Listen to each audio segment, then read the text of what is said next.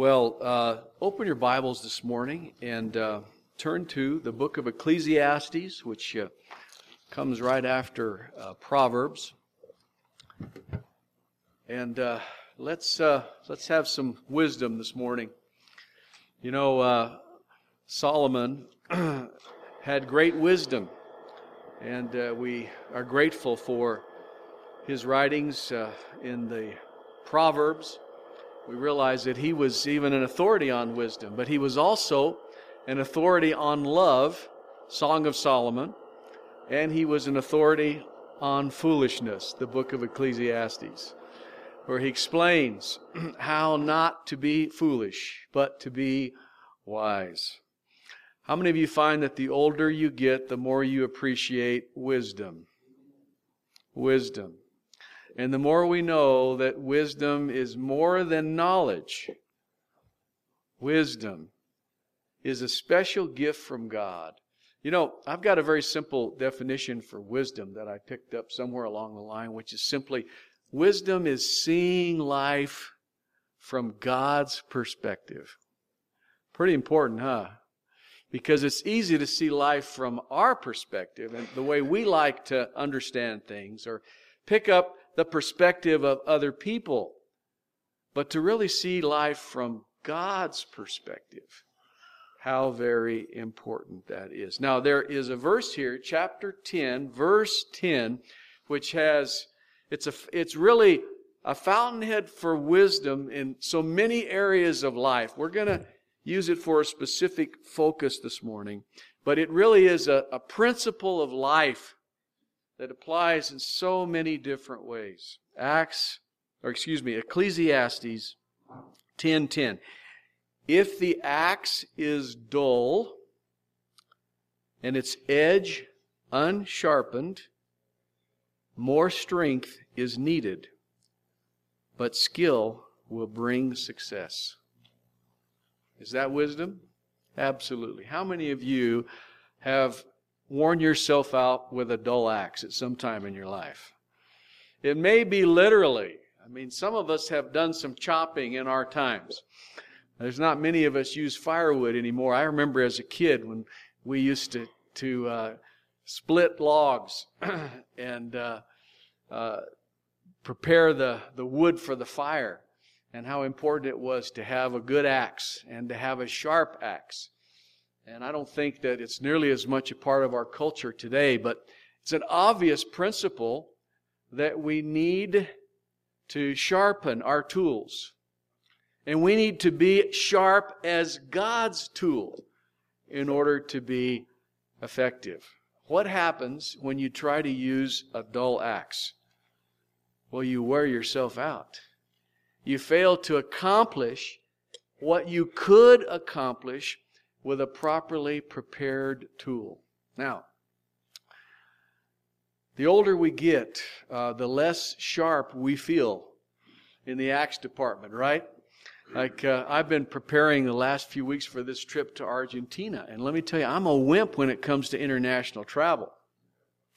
I'm grateful to get there and to do what needs to be done. It's an honor and a privilege to serve with brothers and sisters in Christ in various places and countries, but the whole traveling process, just wears me out. Ginger's a much better traveler than I am, by the way, and I always struggle with it, and that's one reason that God's given her as my partner. She always encourages me and helps me to get ready and helps me to see the importance and of the trips that I'm supposed to be taking. But anyway, preparing for this trip, not looking forward to 12 hours a flight between Dallas and Argentina and having to fly overnight and to get there tired.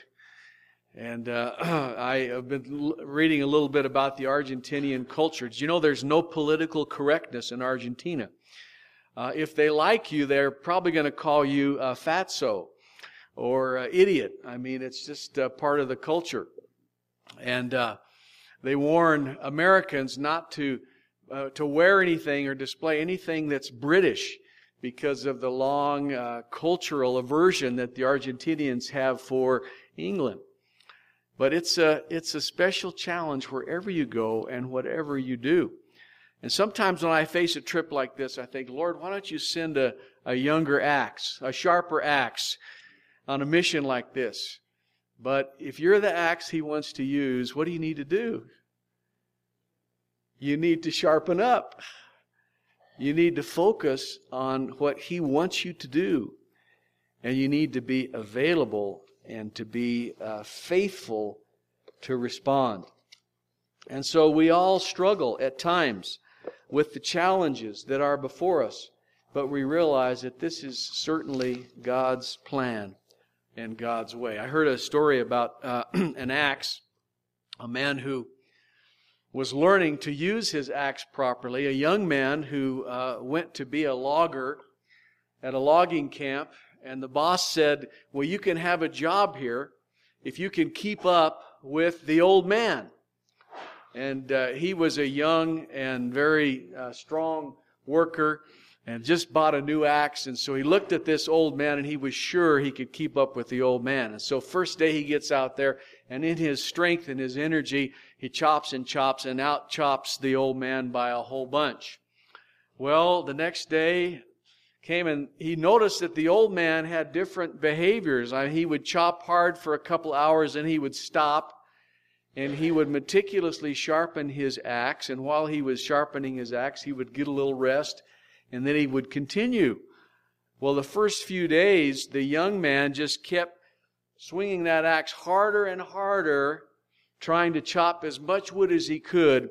But as the axe became dull, he wore himself out and his productivity fell off. And by the end of the week, the old man, with his steady pace and his sharp axe, was producing a lot more wood than the young man. And so the boss said, unless you learn to work like he does, you've got no future in this company. You think about how youth, in the zeal and the confidence of youth, how if we lack the wisdom to take care of our tools and to pace ourselves in the right way, we cannot be successful in the work that we're called to. How many of you appreciate those in your lives that have the wisdom and the skill to be faithful and to be helpful? You know, when I've got a problem or trouble, the last thing I want to do is turn my problem over to someone that has a dull axe. How about you? I want somebody that's sharp, somebody that's skillful, somebody that's committed to the kind of expert service that's needed. Well, turn with me now to the spiritual application of this in Hebrews, the 2nd chapter. How important is it for us to live in such a way as Christians that we truly maintain that cutting edge? Here there is another comparison. Here, Hebrews chapter 2, verse 1. We must pay more careful attention, therefore, to what we have heard, so that we do not drift away. Wow. Now there's an exhortation. To pay careful attention to what we heard, what we know is true, lest we drift away. And so the wisdom that tells us it's important to keep our axe sharp also tells us, as Christians, we need to stay focused on the priorities that God has for us, lest we drift away. How many of you know that it's possible as a Christian to even be involved in a church attendance and Christian activity, and because we're not really focused, because it's not really our priority, we can begin to drift away. You know, that's what backsliding is all about. The Scripture uses the term backsliding to describe that process of, instead of advancing forward, moving ahead in our relationship with God, we fall back. We slide back because of a lack of commitment, of purpose, of intentionality. And so that means we need to pay attention. It's awfully easy to fall asleep spiritually in a comfortable pew. I heard the story about a preacher who was concerned about an old gentleman in the back of the church that would fall asleep just about every service. And this continued for quite a while until the preacher got an idea that he would ask the little boy that sat nearby to keep this old man awake. And he said to him, "I'll give you a nickel for every service that you keep him awake." And so the little boy sat close, and he would nudge him and, do what he could to keep them awake. And it was working pretty well until one service, which was a little longer than usual, and the man just fell fast asleep and was almost snoring. And so the preacher talked to the little boy afterwards, and he said, "Well, I can't give you your nickel because you didn't do your job. What happened?" He says, "Well, the old man gave me a quarter to leave him alone." Isn't that a picture of life? And how, isn't it nice to come to a comfortable church and just enjoy ourselves and to rest? And that's good for us to feel comfortable and to rest in the presence of God. But in terms of our relationship with God, our call to be disciples, to take up His cross daily, the challenge for us to stay focused, to stay serious, to stay committed. To be a disciple of Jesus Christ means to be a follower of Jesus Christ. Disciple means taught one, to keep on learning, to keep on following. And God helps us to keep that very specific focus. Now, be careful to pay attention to the things that you heard that you know are true, lest you drift away. Drifting away is a dangerous thing. I am out in California pretty often, and I hear these stories of people who drown because they simply drift away. Not paying attention, they get caught up in a current that pulls them away from the coastline, and it's only a matter of time until they're in a place where they're beyond their ability to come back. And there's a lot of effort by the lifeguards and the different safety organizations to warn people about these tides, undercurrents, and how it's so easy to drift away without realizing it. We realize that, in our lives there are lots of currents that will pull us different directions. We can so easily drift away, lose our place, lose our security, and find ourselves in a very dangerous predicament. Now, I want us to turn now to a scripture that really shows us how we can stay sharp, how we can keep from drifting. Revelation, the 2nd chapter, gives us very practical instruction. As the apostle is sharing what Jesus is saying to the church at Ephesus, and he explains how they need to be careful not to drift away from their intimate relationship with Christ. Revelation chapter 2. These are the words of Him who holds the 7 stars in His right hand and walks among the 7 golden lampstands. These are the words of Jesus. Jesus says, "I know your deeds." Now, who knows us better than Jesus knows us? Jesus knows us. Everything about us. It says, and here He's speaking to the church at Ephesus, and He's saying, "I know your hard work, your perseverance, and I know that you cannot tolerate wicked men, and that you have tested those who claim to be apostles but are not, and have found them false. You have persevered and have endured hardship for my name, and have not grown weary." Now that sounds good, doesn't it? But there's something more important that He brings before them. "Yet I hold this against you, that you have forsaken your first love. Remember the height from which you have fallen. Repent and do the things you did at first. If you do not repent, I will come and remove your lampstand from its place. Such an important word to wake up and realize your need to maintain that vital, loving relationship with Jesus Christ. Here, these Ephesians were commended for their faithfulness, their hard work, their commitment to righteousness. They did not tolerate sin. And their discernment, that they were actually able to test their leadership and determine who were the true apostles and who were not. But Jesus is saying, regardless of all of those good things, you have drifted from intimacy with me. And so you need to stop. You need to remember the importance of that loving relationship.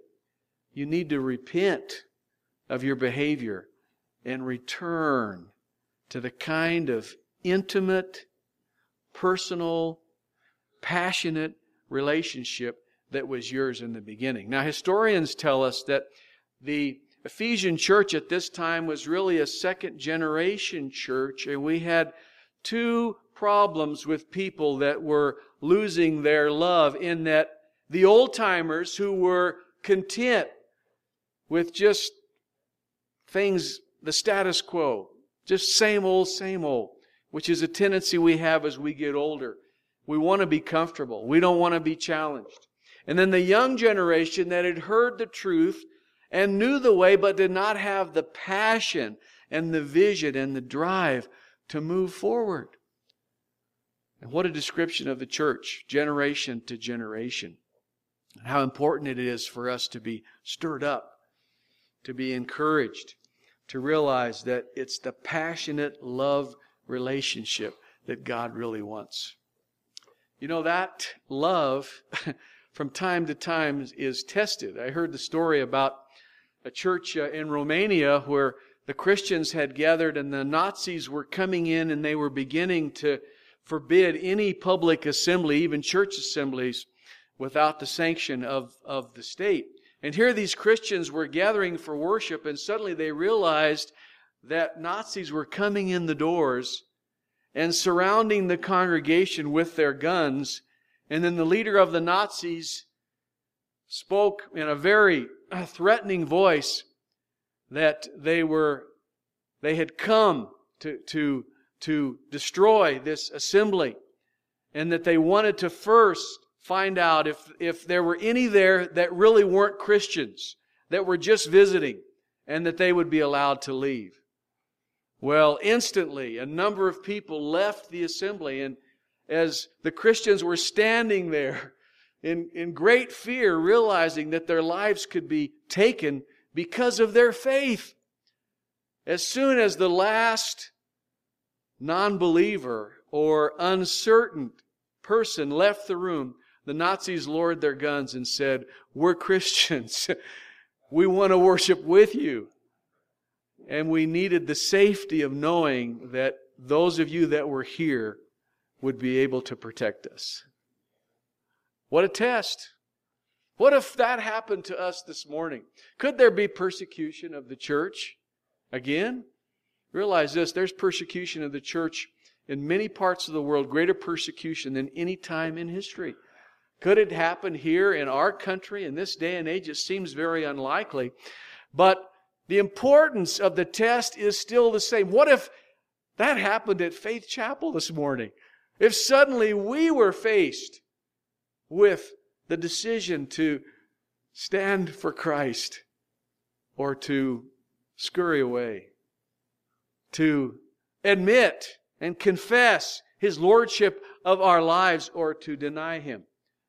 Well, how important it is for us to daily be tested. Realize this. Do you know that every day that we are tested by those who see us, those who question our faith, those who want to see something different in us because we say that we are Christians? What did Jesus say about denying Him? Or what? Being faithful to Him in our witness. He says that those who confess Him before others, He will confess before the Father. He also said those who deny Him before others, He would deny before His Father. Well, I want us to focus on 3 words from this passage that tell us how to stay sharp, not to drift, to recover our passion. It's very simple, it's very powerful from this passage. The first word is right from our text, the word remember. How do we return to our first love? Well, we've got to stop and remember our first love. Stop thinking about ourselves and our issues and our circumstances and all in our life that we want to maintain, and just think about Him. Remember who He is. Remember how much He loves us. Remember what He has sacrificed for us. Remember the purpose that He has given us in living for Him. I don't know about you, but it's helpful for me at times when I find myself drifting to remember the cross, to remember what Jesus paid for my sin, to remember that without the cross and God's gift through the cross of salvation, I would be lost. Can I ask you, where would you be today without Christ? Much less where would you be for eternity? To stop and remember what God has done. Remember the cross. Remember God's purpose. You know, I stop and think back at all of the blessings, the answers to prayer, all the help, all the wonderful things that God has done. I think about where I would be now without Christ. And you know what? The passion begins to grow in my heart. I begin to feel more intimate, more loving, more grateful towards Him. So that remembering is so important. You know what? If we don't remember, we grow dull. We lose our appreciation. We must remember and continuously remember. That's why remembering is so important as we read God's Word, as we go to church, as we stop to focus on Him, to think about what He said. Second, we need to repent. That is to turn back to the things that we know are right through repentance. What is repentance? It's simply to change direction. How do we repent? Well, first of all, we need to agree with God about our sin. What keeps us from repentance? Well, we have in our own minds developed some kind of a defense regarding our behavior or our attitude, which is not pleasing to God. We've got to stop and we've got to agree with God. How do we define sin? Guess what?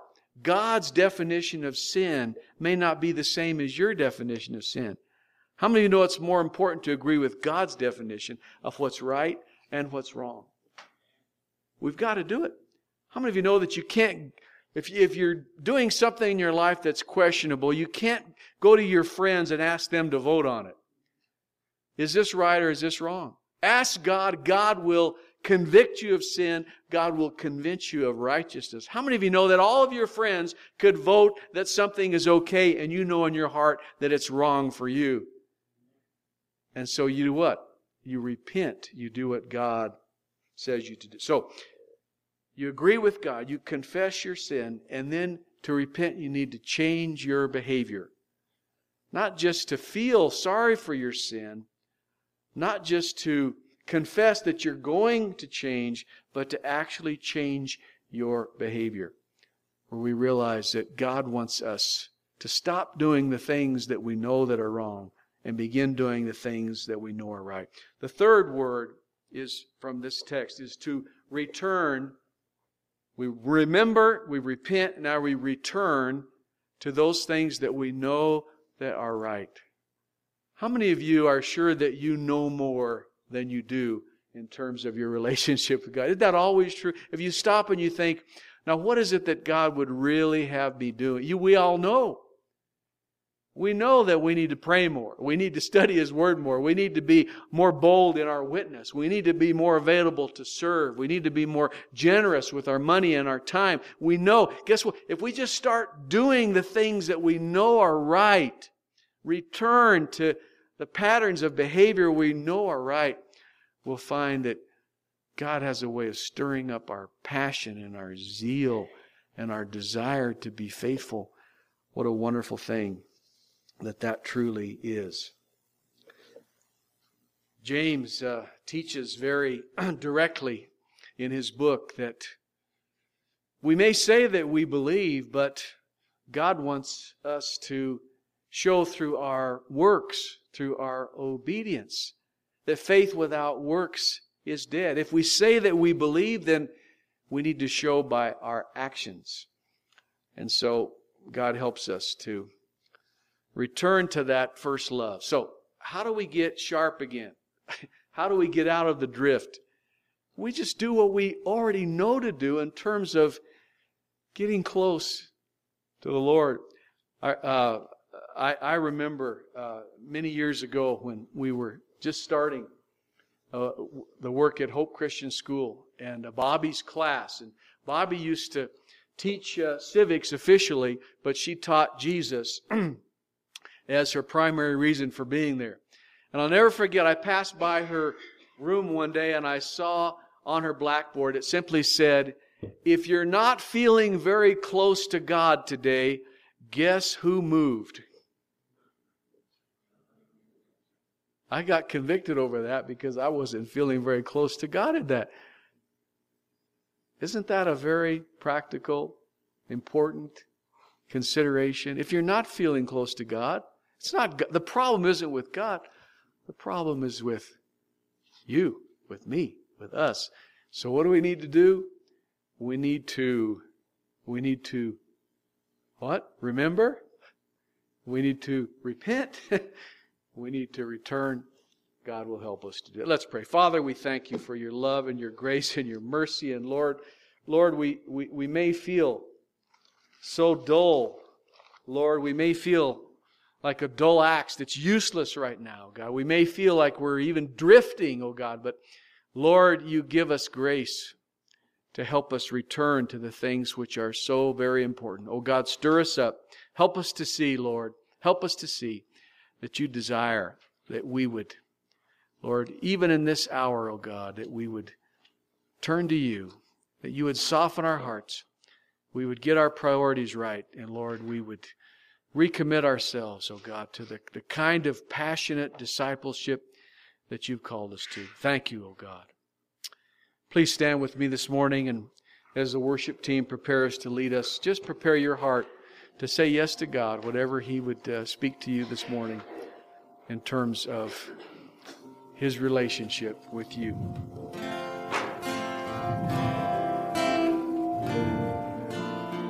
Billy Graham used to always sing, at the end of his crusades, he would sing, "Just As I Am." Amen. And then his son Franklin came along. He made popular this other version of the same thought. And this song is entitled, "Come Just As You Are."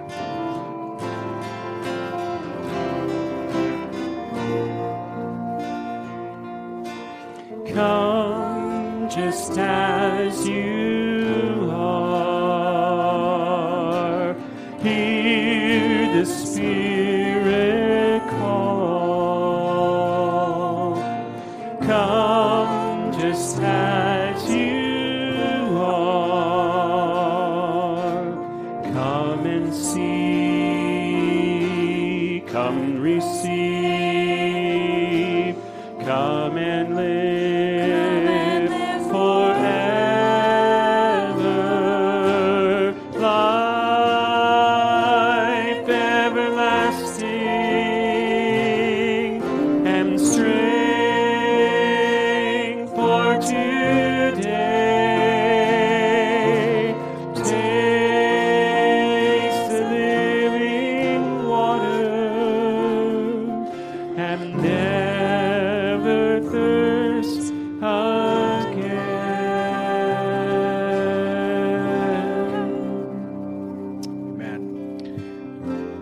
Just realize this morning that we're standing before God. And would you just bow your head and close your eyes and just think for a moment?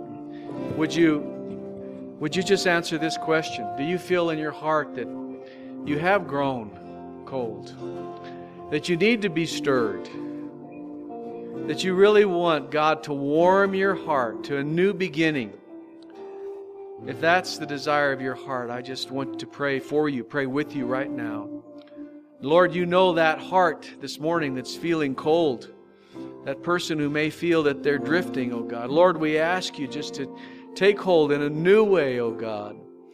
As that person reaches out to you and says, yes, oh God, we just pray for a new beginning, oh God, a new beginning. Lord, help them to remember and help them to repent and return, and help them, oh God, to know that, Lord, that you love them as much as you ever have, and that, Lord, you want to give them the grace and the mercy and the strength that they need to live for you dynamically today, oh God. Thank you for your help. Lord, we pray for others this morning, Lord, especially for anyone here that may not know you as Savior and Lord, oh God, and help that person, oh God, or those persons to take a step of faith, oh God, to come forward this morning at the end of the service, oh God, to talk and pray with us that they may be sure of their salvation. Lord, there are needs in the body this morning, those who are sick and those who need a touch, oh God, in various ways, oh God, those who need provision, those who need wisdom. And Lord, we just pray that you'd answer every prayer. Lord, we ask you to dismiss us this morning with your blessing and help us, oh God, to put you first in a new and fresh way. In Jesus' name, amen. The altar is open if you'd like to come forward and pray. If you'd like to ask for prayer, whatever your need may be, please do so. God bless you. God keep you. God use you. Until we meet again.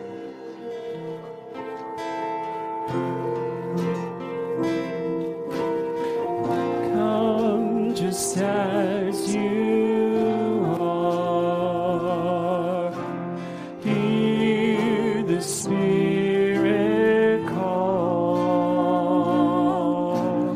Come just as you are. Come and see. Come receive. Come and live forever. Life everlasting and strength for today. Taste the living water and never thirst again.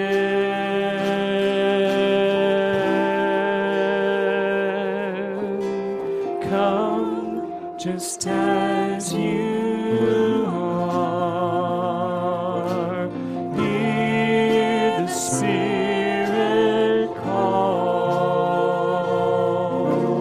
Come just as you are.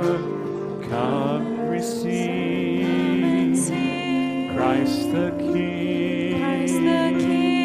Come and live forever. Life everlasting and strength for today.